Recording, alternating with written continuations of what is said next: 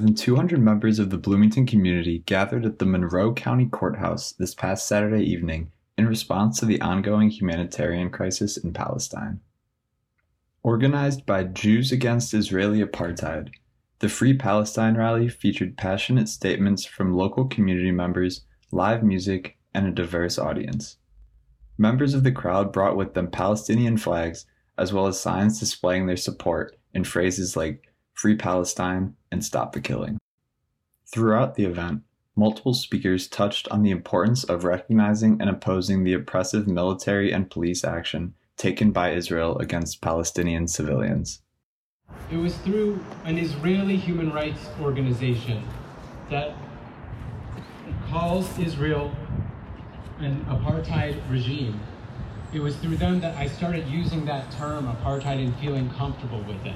I wish I could say that there was another reason that started that. Shortly after B'Tselem, the leading human rights group in Israel put out this report. Earlier this year, Human Rights Watch, the leading human rights organization in the world, put out an exhaustive report detailing Israeli apartheid.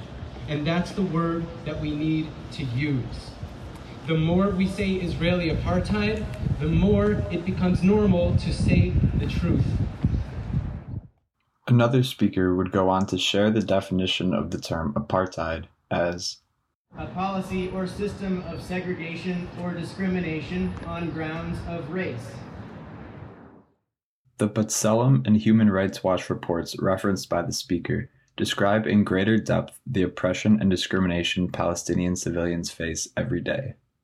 Many of the speakers would go on to echo these points as they described inhumane treatment of Palestinians at the hand of Israeli police and military action.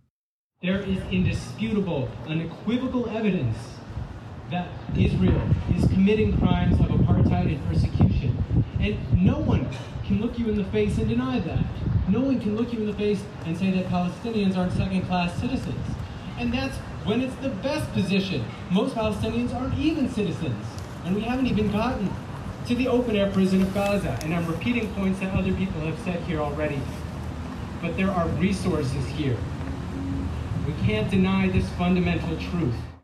Don't forget that it's in reaction to the blockade and the intense misery that Israel imposed on Gaza through the blockade, beginning right in the middle of the 2000s, that allowed Hamas to come to power. So if there are folks who are trying to criticize Hamas, you have to remind them what the source of Hamas's power has been, the misery inflicted on Palestine by Israel. And in this case, by the withdrawal, sort of awkwardly, right, oddly, of Israeli police forces and all other state structures from Gaza and the imposition of the blockade, which is, in the kind of formal sense of the word, a police action, even though checkpoints are manned, are staffed by Israeli defense forces as well.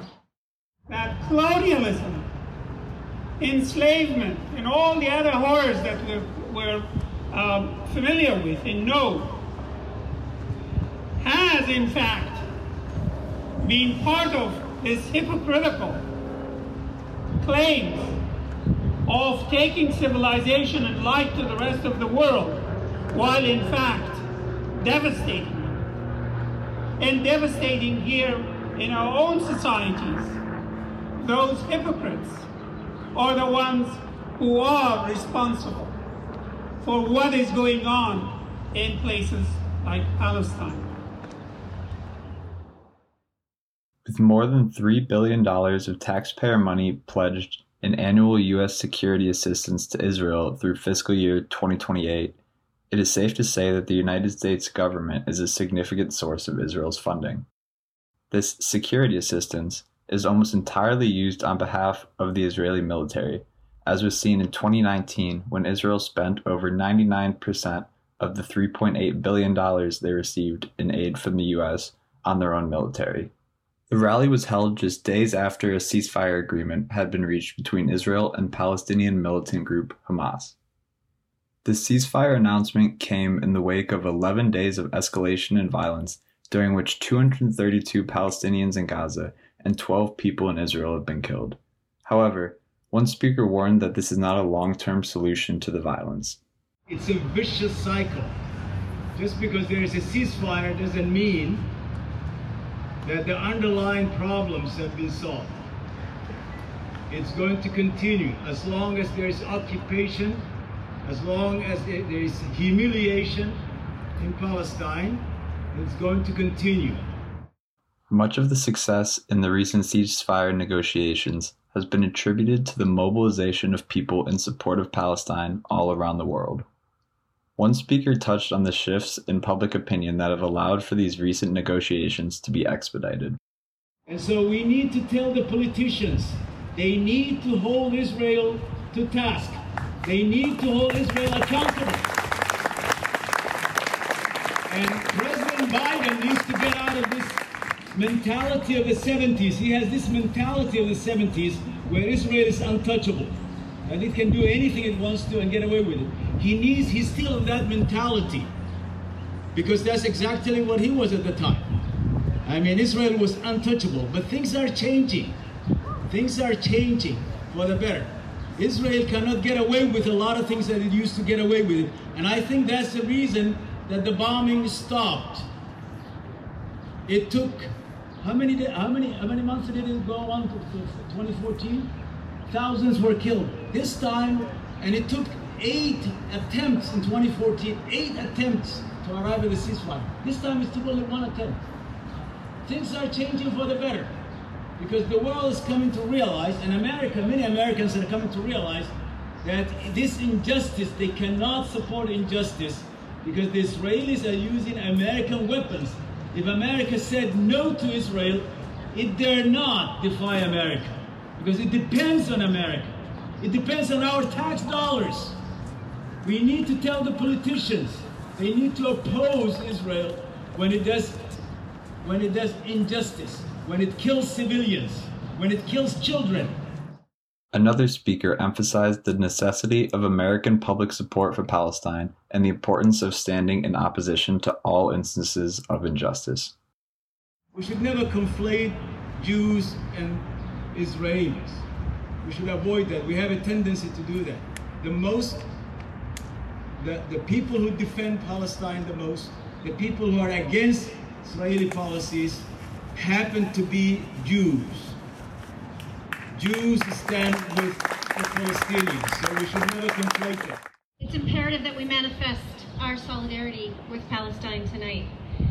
In the wake of the last 11 days of bombings, which supposedly ended on Thursday, the almost 250 Palestinians killed, 65 of them children.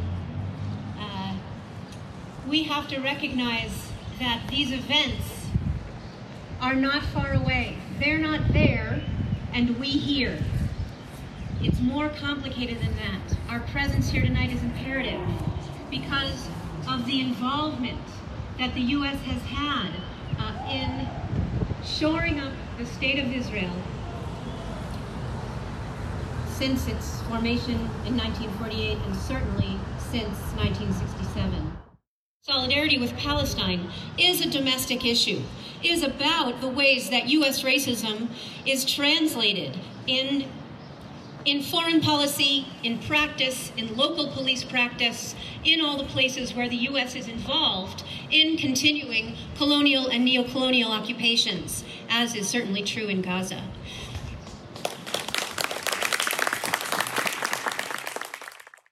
While the complexities of international politics can at times be overwhelming, it is community events such as this recent Free Palestine rally in Bloomington that provide American citizens an opportunity to stand in solidarity with the Palestinian people and on the side of human rights.